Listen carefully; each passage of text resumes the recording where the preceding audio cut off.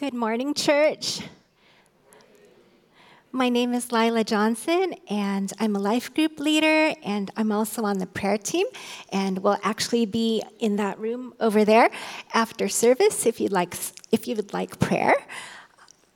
Today's message comes from Ephesians 4, verses 1 through 16, and I invite you to turn there with me if you have your Bible. If you don't have one yet, we'll have one on the screen for you. Ephesians 4, verses 1 through 16. I, therefore, a prisoner for the Lord, urge you to walk in a manner worthy of the calling to which you have been called, with all humility and gentleness, with patience, bearing one another in love, eager to maintain the unity of the Spirit in the bond of peace. There is one body and one Spirit, just as you were called to the one hope that belongs to your call. One Lord, one faith, one baptism, one God and Father of all, who is over all and through all and in all. But grace was given to each one of us according to the measure of Christ's gift. Therefore, it says, when he ascended on high, he led a host of captives, and he gave gifts to men. In saying he ascended, what does it mean but that he had also descended into the lower regions, the earth? He who descended is the one who also ascended far above all the heavens, that he might fill all things. And he gave the apostles, the prophets, the evangelists, the shepherds, and teachers to equip the saints for the work of ministry, for the building up the body of Christ, until we attain to the unity of the faith and of the knowledge of the Son of God, to mature manhood, to the measure of the stature of the fullness of Christ, so that we may no longer be children, tossed to and fro by the waves and carried about by every wind of doctrine, by human cunning, by craftiness in deceitful schemes. Rather, speaking the truth in love, we are to grow up in every way into him who is the head, into Christ, from whom the whole body joined and held together by every joint with which it is equipped, when each part is working properly and makes the body grow so that it builds itself up in love. Amen. Okay, now let's welcome Pastor Greg for today's message. Thank you, Lila. Praise God for the word. Well, good morning, church. My name is Greg. If you are visiting, if we haven't met yet, glad you can be here. I'm just one of the pastors here, and welcome to everybody watching online. Before we really get into this text, I want to make an announcement. First of all, just for families with kids who are in kids crew, or you just have young kids, after this service, in the back, we're going to have coffee and donuts for you. It's a time, what we call Ohana Connect, where you can connect with other families, so that'll be in the back lot. But speaking of the back lot, just a big announcement. By God's provision, we thank God for his timeliness and his sovereignty. Starting in September, in fact, September 17th to be exact, Honeywell has graciously allowed us to start using the facility back there. We used it once at Easter, and it was so nice to be back there. They're going to allow us on Sundays, starting September 17th, to meet in there. So I want you to mark that on your calendar. I want to invite many of you guys over there on Sundays, 9 and 11 a.m. service. We'll still have services here as well. But as you know, in September, across churches, attendance kind of just goes up. Historically, it just shoots up because everybody's back from summer. People aren't traveling as much anymore. And so we really need that space. You'll feel it on Sundays where we can use as many seats. So that's going to open up another 200 to 400 seats for us. And so I'd love for you to go there. It's not an overflow in that you just sit in a room and it's on a screen, but we're going to treat it as a venue, meaning there's going to be live worship. It'll be a little bit more scaled down than what you'll get in the worship center. Live MCs, live ushers and greeters, we hope, tech teams in there. It'll be very much like what you're going to experience here. Once in a while, we will preach from there. So look forward to that. And I just pray that you would consider how you can serve and be involved in what God is doing both here and there and together as a church, all right? Well, as we get into today's message, this book of Ephesians that we've been studying is actually a really neat book. And I say neat because it divides neatly into two halves.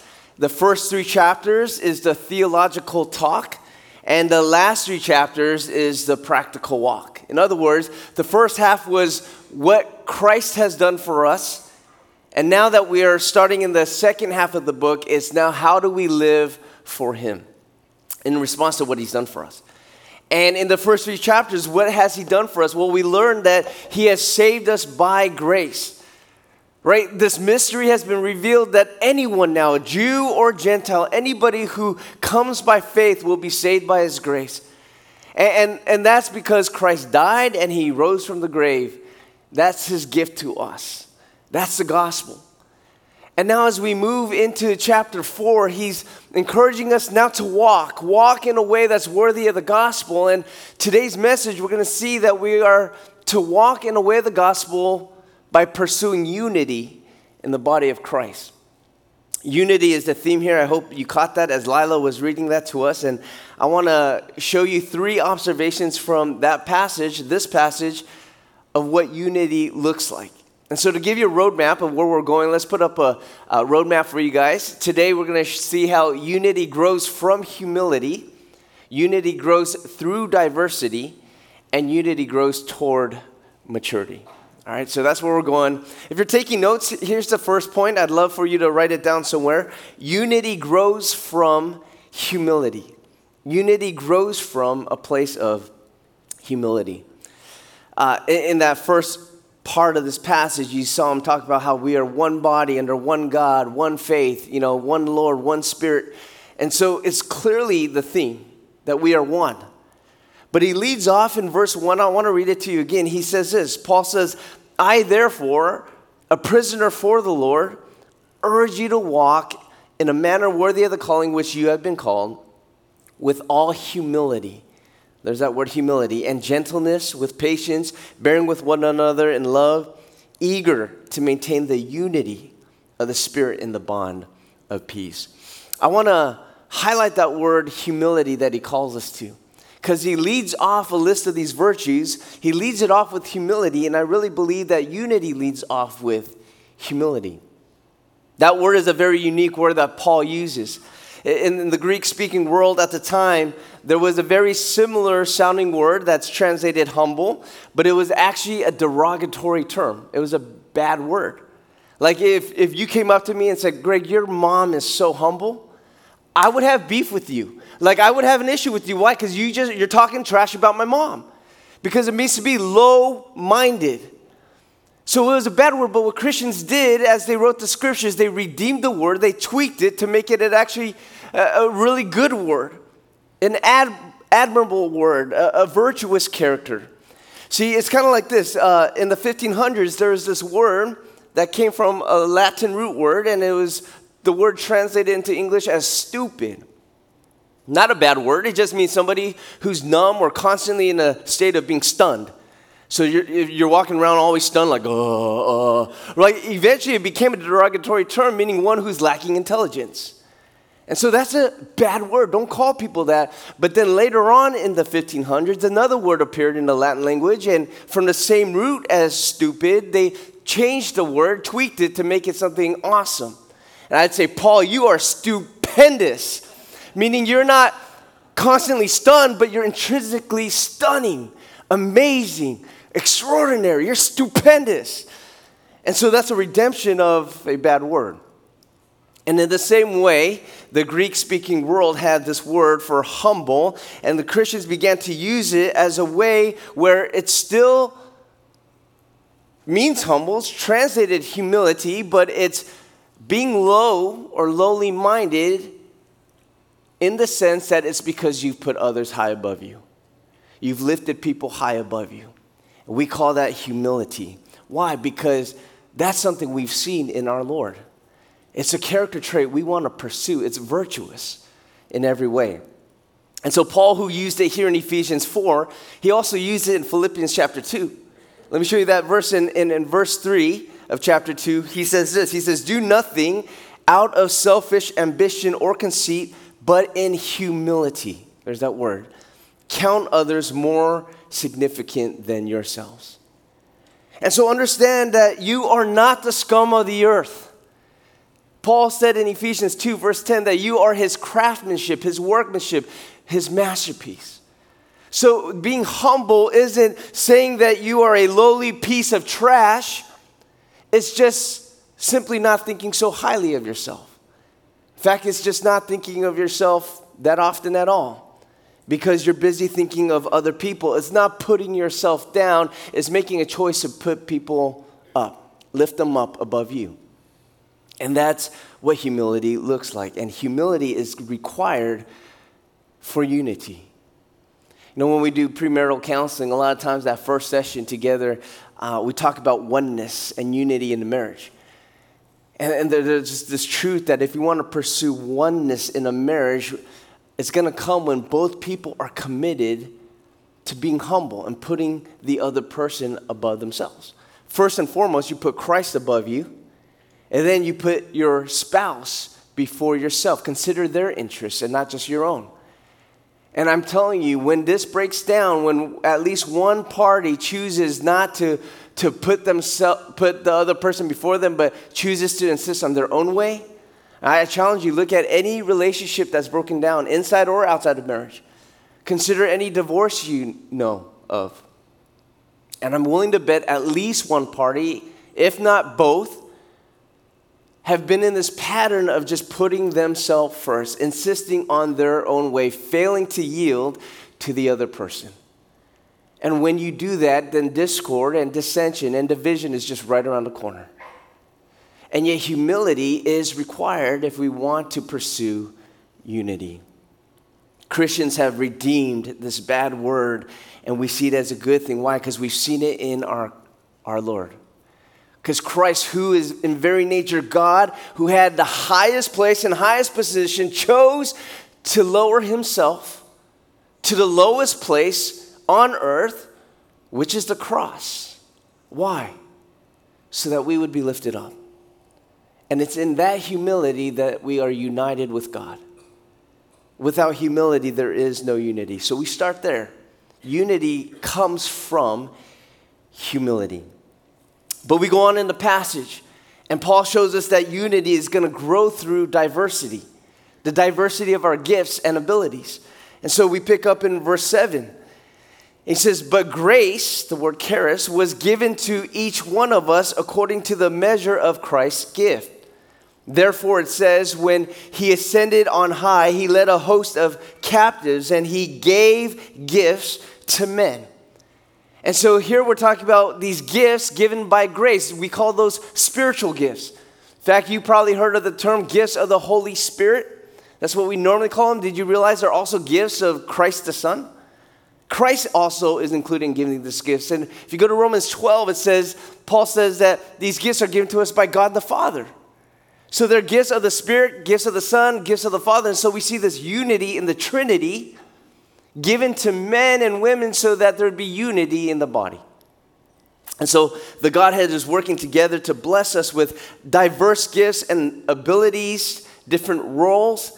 And that's why we see in passages like this metaphor. Do you realize it's a metaphor? We say it so often that we forget it's a metaphor. The body of Christ. And it's a very choice metaphor. Why? Well, precisely for this reason, because the body has many parts, moving parts, different abilities, and they all work according to the ability God has given them for what? For the good of the body, the units. Different parts, many of them, but together one unit. And when they work according to what they're supposed to do, then there is growth and maturity in the body. And so unity grows from diversity. When the diverse gifts that Christ has given work interdependently to support each other and to help each other.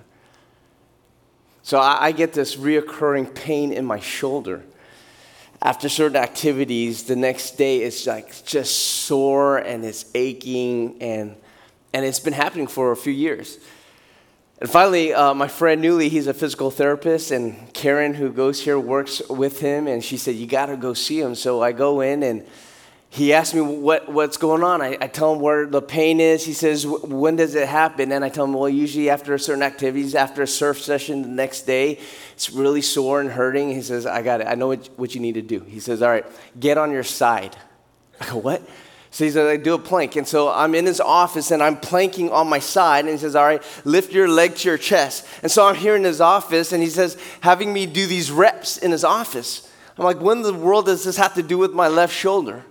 He says, all right, get on your back. So I'm on my back in his office. He says, start lifting your knee to the sky and start thrusting your hips. I'm like, what does this have to do with my shoulder? He says, go home, do these many reps, this many times during the week. He says, just keep doing that. And so I do it. I do several days in the week for as many reps as he told me to do. And after a few weeks, I noticed there's no pain. And I go surfing, and I'm not getting that pain in the morning anymore. And I'm like, how in the world do these exercises on my side, lifting my legs to the sky, how is that helping my shoulder? And he explained to me, because when the parts that support your shoulder are working optimally, doing what they're supposed to do, then they lift the burden off the shoulder so that your shoulder can work optimally, that it works longer, it works stronger, more efficiently, more effectively, because the other parts are helping carry its weight. He said, I'm like, that's crazy. I was like fascinated. He's like, oh, you have no idea. He's like, I could go on and on. He's saying even how you breathe affects your spine health and the health of your neck. Meaning, if your lungs are functioning the way they should, then it'll help your neck and your spine function the way they should. I said, that's crazy. He says, yeah, your big toe. He says, how well your big toe functions affects your back. If your toe's not functioning right, your back will feel it. And so he's showing me how God, the designer of the human body, has creatively designed the body of Christ, right? He has so wonderfully made our human bodies. And the designer of the human body is also the designer of the body of Christ. And we see how God has created us with different abilities and functions to support each other. And when we work optimally according to our gifts, so do the other parts. And so let's see how God has gifted the church to this end. He says in verse 11, and he gave the apostles, the prophets, the evangelists, the shepherds, and teachers to equip the saints for the work of ministry, for the building up of the body of Christ. And so Christ has given these certain leaders to empower the church. And he lists who these leaders are, and a lot of people will look at a passage like this, Ephesians 4, and say that, hey, there might be some of us here who are apostles and prophets. And I want to say we've done this a few years ago, and I'd love for us to do it again, where we take a deeper dive into each of the spiritual gifts in the Bible and define them and see what they mean. But I want to show you what I believe he's talking about here when he talks about apostles and prophets. What's Paul talking about here? Well, let me define apostle for you and a prophet. Apostle, by definition, is a messenger who is sent out. A messenger sent out, and then a prophet is somebody who has received divine revelation from God and speaks forth or proclaims God's divine will. And when you study the Bible, it's often good to ask, what did the author mean? And one way you could do that is you could see how does the author use certain terms in other places, in other books that he's written. And if he's written the same terms in the same book, that's even more helpful. And so how did Paul use apostles and prophets in the book of Ephesians? Well, you look at Ephesians 2, verse 20. It's talking about the house of God. He says the church is built on the foundation of the apostles and prophets. There's those two words. Christ Jesus himself being the cornerstone on which they were built. And then we go to Ephesians 3, verse 5. He says the mystery of Christ, in essence the gospel, which was not made known to the sons of men in other generations, as it has now, speaking this generation, or generation Paul was writing in, it's now been revealed to his holy apostles and prophets by the Spirit. So who are the apostles and prophets that Paul is talking about here?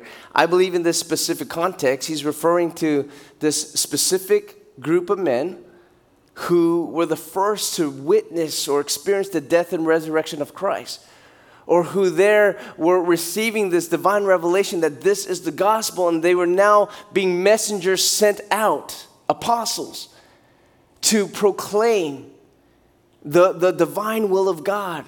I believe they were the ones that we read about in the book of Acts who helped establish and birth the church. Apostles like James and John and Peter and even Paul, who were called by God to help start the church. We read about that historically in Acts, there in the first century. That's who I believe he's talking about as the apostles and prophets, the foundation of the church. And then beyond them, he gives evangelists. Evangelists who are going to spread this good news to different regions beyond Jerusalem, beyond Judea and Samaria, to different regions of the earth.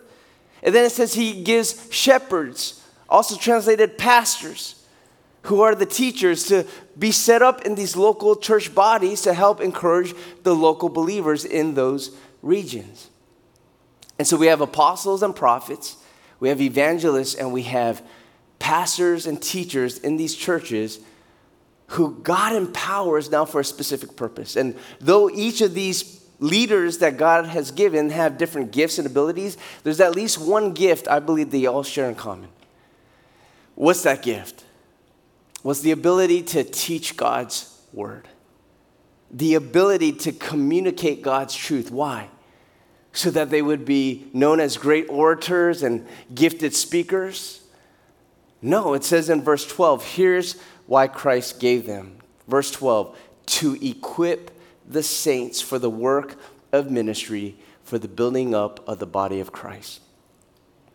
So the gifts that Christ has given these leaders to establish a church have a high priority of equipping and empowering and teaching the church to now go serve and use your gifts and your abilities to do the work of the ministry. And as you serve and as you use your gift, you're encouraging other people to serve and use their gifts. And in essence, the body of Christ will be built up. And so let's get practical.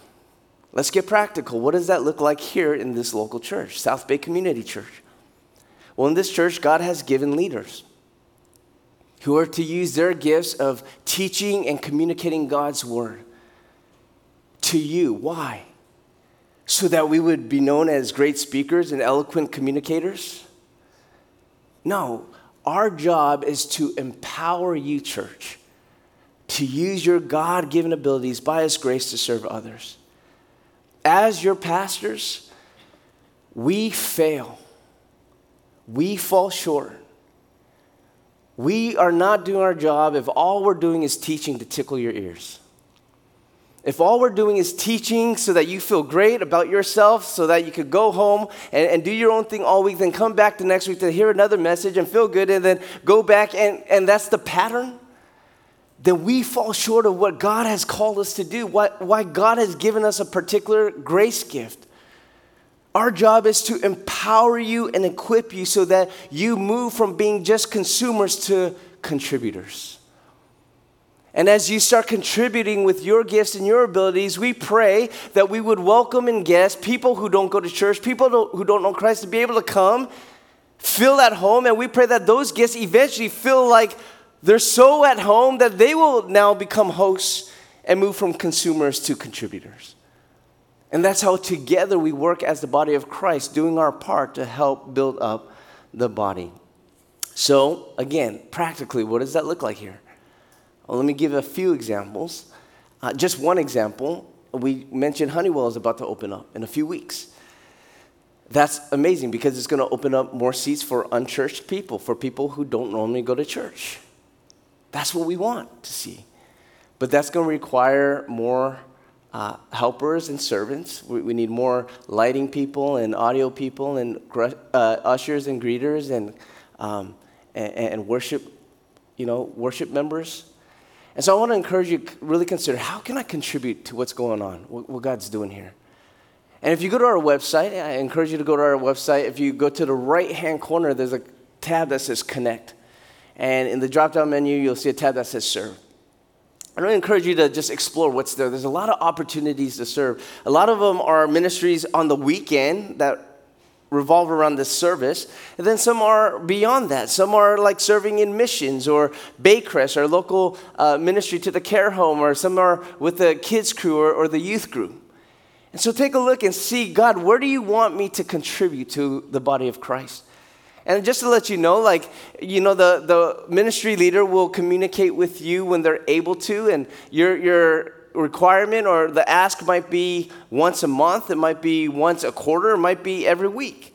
But the leader will speak with you and talk with you through what it could look like, okay? That's one way we can ask, what can I do? But that's just one way. That's just one way.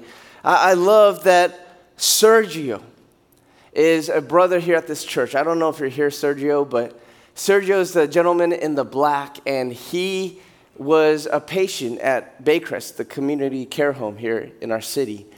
And to the right and to the left of him is Annie Mason and Lauren Hamada, and there's Bob, and they're part of this ministry where they're using their gifts to go beyond these walls, to just love on people in that care home. They have the gift of evangelism. I believe that some of them have the gift of mercy, and they're just loving on people, sitting with them, just having conversation with them, when oftentimes they have no one to talk to, and they're sharing the Word of God with them. They'll show them messages like they shared with Sergio. They shared with Sergio these services that are on YouTube of what goes on here. And Sergio was one who loved it, and so when he was able to, he's been coming in person. He's been coming, and he decided, I want to be baptized this September as part of the family of South Bay Community Church. I read his testimony this morning, and he said now he's part of that ministry where he goes back to Baycrest, and he's ministering to people there like he was once ministered to. I love that. I love that there's people in this church who are using their gifts of service and saying, I'll drive a golf cart. I'll drive a golf cart in the parking lot to bring them to this service. I love that there are people in our One Another ministry, our women's discipleship ministry. Good handful of ladies who have said, I'll help disciple another sister in Christ. I'll walk with them through the week, not just on the weekends, but through the week, and study the Word of God with them. And so there are many applications of how you can start using what God has given you. But the question is, how can I contribute to the body of Christ? Now, here's the question. And this is an important one. When we serve with these diverse gifts that God has given us, and we strive for unity, what's the goal? What is the goal? And I want to make very clear this morning that the goal is not harmony. Harmony is a good thing. And harmony is a byproduct of the striving for unity, but it is not the goal. What is the goal? The goal is maturity. Maturity. Meaning that we are growing up in our faith and in our knowledge of Christ together as a body. So write this down. Here's the third thing we're going to see in this passage. Unity grows toward maturity. From humility, through the diversity of our gifts, but toward maturity. Let me show you this.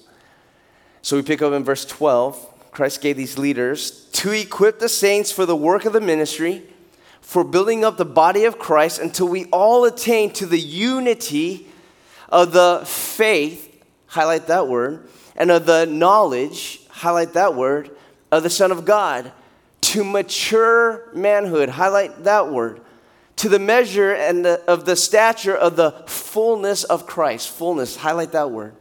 Why? So that we may no longer be children tossed to and fro by the waves and carried about by every wind of doctrine, by human cunning, by craftiness in deceitful schemes. Would you pause right there? Every time I read this passage in Ephesians 4, I can't help but picture the church in my mind as like this big old Jesus bobblehead. And I don't mean to be sacrilegious when I say that, but I think about a bobblehead because the body of Christ is like you got Christ, this perfect, full, complete head of the body. And then the body is like an infant body. Christ is full and complete. He has no more to grow. He doesn't need to grow. He's always been perfect, and yet the body is like an infant. And infants aren't strong. Todd Hoshiko and Nicole, who came into our office this week, they're on leave right now, but they just had baby Layla a few weeks ago. And Layla comes in and she's this precious little infant, and yet I understand that Layla can't stand up. Why?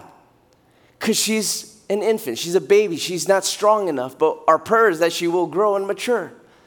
And in the same way, in a world where we're surrounded by false teachings, weird doctrines, cultish beliefs, we will be tossed back and forth with this teaching or that teaching, and yet the prayer is that we would serve each other in a way where we will grow and mature and grow into the head, which is Christ. So we pick up in verse 15. It says, rather, speaking the truth in love, we are to grow up in every way into him who is the head, into Christ, from whom the whole body, joined and held together by every joint with which it is equipped, when each part is working properly, makes the body grow so that it builds itself up in love. It's a picture that the body should grow. Now, here's the thing. I don't know how many guys go to the gym, but if you go to any particular gym, you're probably likely to see that there's this thing going around, this terrible thing going around called CLS. Do you know what CLS is? Chicken leg syndrome. Have you heard of it? Chicken leg syndrome, where you got people in the gym who will focus and work out on certain body parts that are lovely and visible. They'll bulk it up, they'll exercise it, work it out. Yet there are other parts of the body who are terribly neglected. And oftentimes it's the legs. The legs are the hardest muscle to work out. Nobody likes to work the legs. And because they're the least visible, the least return for your work and your efforts, sadly, a lot of the times, legs don't get love. Legs get neglected. And they begin to experience atrophy, and they are what they are. And so what's the takeaway? What's the takeaway? Practical application? Friends, don't let friends skip leg day. Amen?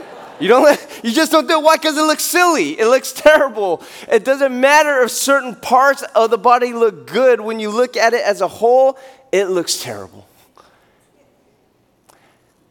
I wonder what God sees when he looks down at the body of Christ. When he looks down and sees the body of his son, Jesus Christ. And I wonder if he just looks down and he's just shaking his head in grief because that doesn't look right. That just looks sad. What does he see when he sees the church? What does he see when he sees South Bay? Does he see 20% of the body doing its work, working out, exercising, growing healthy, and yet 80% shriveling spiritually? Or maybe 50% of the body doing its work and exercising and using its gifts, and then 50% not doing anything. Even if it was 80%, even if it was 90% of the body working out, doing its part, growing, and 10% is shriveled up, that doesn't look right and pleasing in the eyes of God. From the head to the shoulders, knees, and toes, I pray that God would see his body growing in proportion, because all of us are supporting each other, working together to grow in our faith. Now, once again, I ask the question, what's the purpose? What's the purpose of us working out our gifts and exercising our abilities? Once again, it's maturity. And I say that because I pray that none of us are patting ourselves on the back because I signed up for a ministry and I'm part of a team and I'm doing something, which is great. That's great. But that's not the end. That's not the end in itself. Our gifts and our service and our ministry are only the means to a greater goal. And that greater goal is unity in the body toward maturity, where we grow together in our faith and in our knowledge and our understanding of who Jesus is and what his word says. That's maturity. I pray that whatever we do, we keep this greater goal in mind, that this is always on the forefront of our minds, that this burdens our heart, that we're asking ourselves, what am I doing to help the church grow in faith and in the knowledge of truth? Because the reality is unity isn't merely harmony. It's not just love and peace. Unity is when we actually grow in truth, because the reality is we can all get along, but we could be dead wrong in the things we get along in. So I think about my high school years, it's 1990s, and there's a particular group that I heard about that was super close, really tight-knit, and they really were united in their beliefs, their convictions. And they got along so well that they actually rented out this big mansion in San Diego. And they all committed to living together and just studying together. And this particular group united in what they were convicted of and they were passionate about. They even said that they believed in God. And they said that they read the Bible. But the thing is, the way they read the Bible was through a particular framework. This belief that they really believed that God was this higher extraterrestrial being. And their goal was to be transported from this level of human existence to a higher level where they too can become immortal extraterrestrial beings. And so I'll never forget, it was in March of 1997. I came home and I happened to see the news that day, and I learned that on March 26, 1997, 39 people in this mansion down in San Diego, calling themselves Heaven's Gate, committed mass suicide. 39 people.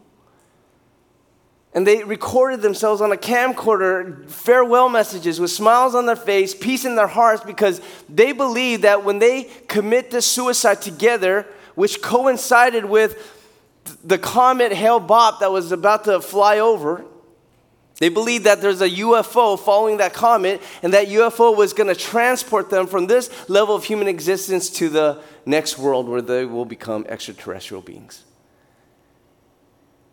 They were united in their belief about God and the Bible. But they were united in the wrong things. The false beliefs that they subscribed to. And so understand that when we work together, it's more than just harmony. It's more than just love and peace. It's important that we understand that God is glorified in the church when we are unified in his truth, what is truly true. I'll say that again. God is most glorified in his church when we are unified in his truth. And we come to learn and understand truly who Jesus is, who God is, and what the Bible says about him.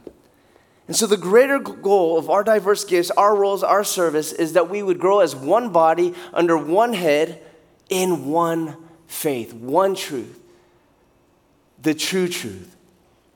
So let's get practical. What does that look like for us here at this church? Again, when we constantly ask not just how can I contribute and how can I serve, but when we ask how can I do my part to help the church come together under the Word of God? How can I help the church get here? And so, yeah, when you put on a blue shirt and you serve in the nursery or kids crew, not only are you helping kids learn the Word of God, but also you're freeing up parents to be able to come, find a seat, and gather with the church under the teaching of the Word of God. When you stand at the doors and you usher people to their seats and you warmly greet them with a smile on your face, you warm people's hearts. You remove barriers that might be in their hearts as they walk through the doors, and you allow them to come and receive the Word of God. When our tech teams, when they put on their headsets, when they get behind the booths, though nobody sees them in rooms back there, they're helping us see the Word of God when they adjust the lights just right. They're helping us hear the Word of God when they're adjusting the volume just right. They're helping people at home see the Word being preached as the cameras are following along, and that is their contribution or your contribution to helping people hear and see the Word of God? Even if we go to Honeywell, even you just choosing to worship there, even if you're not serving on a ministry, you're thinking about how can I open up a seat for somebody who doesn't normally come to church, find a seat so that they could come and hear the Word of God. And so if we would all just be thinking, not just how do I serve, but how do I really contribute to this greater purpose of helping the body mature and grow in faith? That should be the burden on our hearts.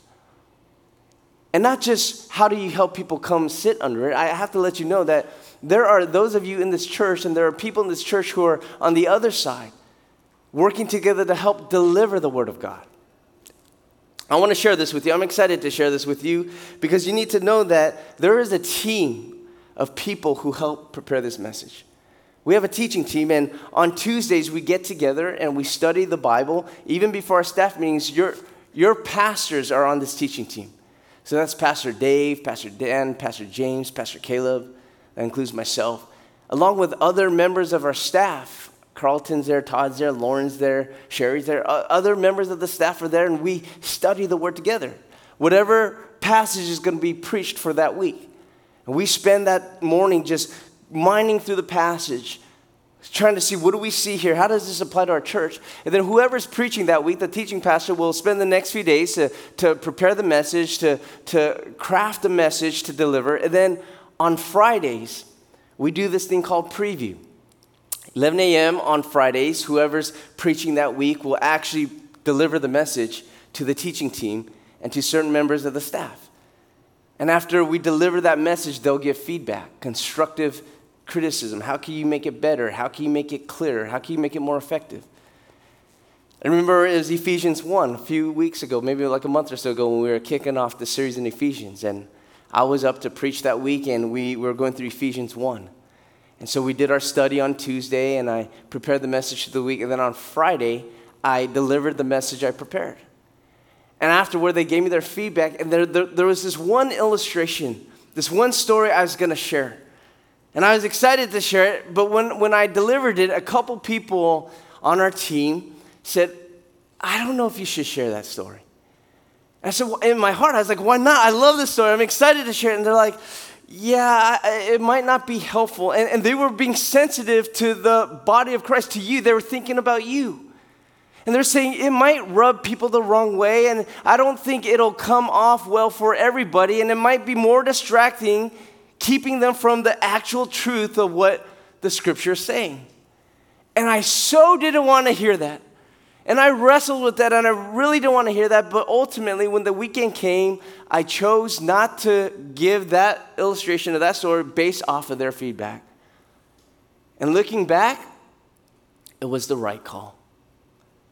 And I thank God that they had a sensitivity to what's really going to help the body of Christ grow at a moment when I didn't have that sensitivity. You know what that story was? You'll never know. Praise the Lord. Last night, I made a comment, and just a brother in Christ lovingly said to me, hey, maybe you shouldn't make that comment. And I didn't make it this morning.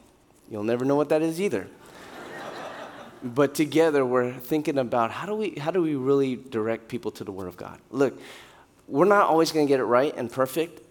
And so if we say something wrong, something false, something off, and you have the gift of wisdom or knowledge or discernment, in unity and humility, come and let's bring it to us. Let's talk through this and let's work together to build up the body of Christ. Amen? Amen. So unity comes from humility, grows through the adversity, and we grow toward maturity. Let me close with this. Paul says we all have gifts. And in Romans 12, he says in verse 6, we have different gifts according to the grace given to each of us. If your gift is prophesying, then prophesy in accordance with your faith. If it's serving, then serve. If it's teaching, then teach. If it's to encourage, then give encouragement. If it's giving, then give generously. If it's to lead, do it diligently. If it's to show mercy, do it cheerfully. And so, church, what has God given you? What has he gifted you with? What burden has he birthed in your heart? What passion has he placed inside of you? And will you use it to the glory of God, serving from humility with diversity toward maturity? Can I ask you all just to bow your heads with me and let's close our eyes. And I want to lead us into a time of response. And if you're comfortable with it, I'd love for you to physically just hold your hands out in front of you, just on your laps, palms open. And this is just a physical posture. And I want to give you a moment just to thank God and say, God, thank you for what you've given me, the grace you've poured upon me. And just receive that. Just embrace that. And recognize he has been so open-handed and generous with us.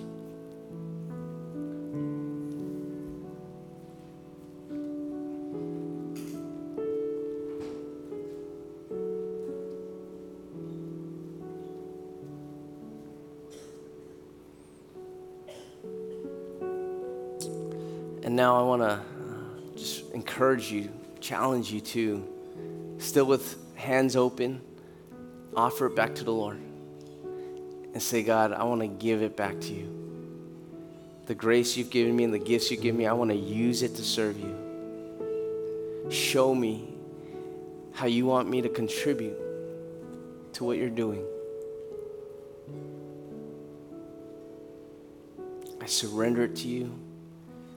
I gladly offer it to you for the building of your body and the glory of your name.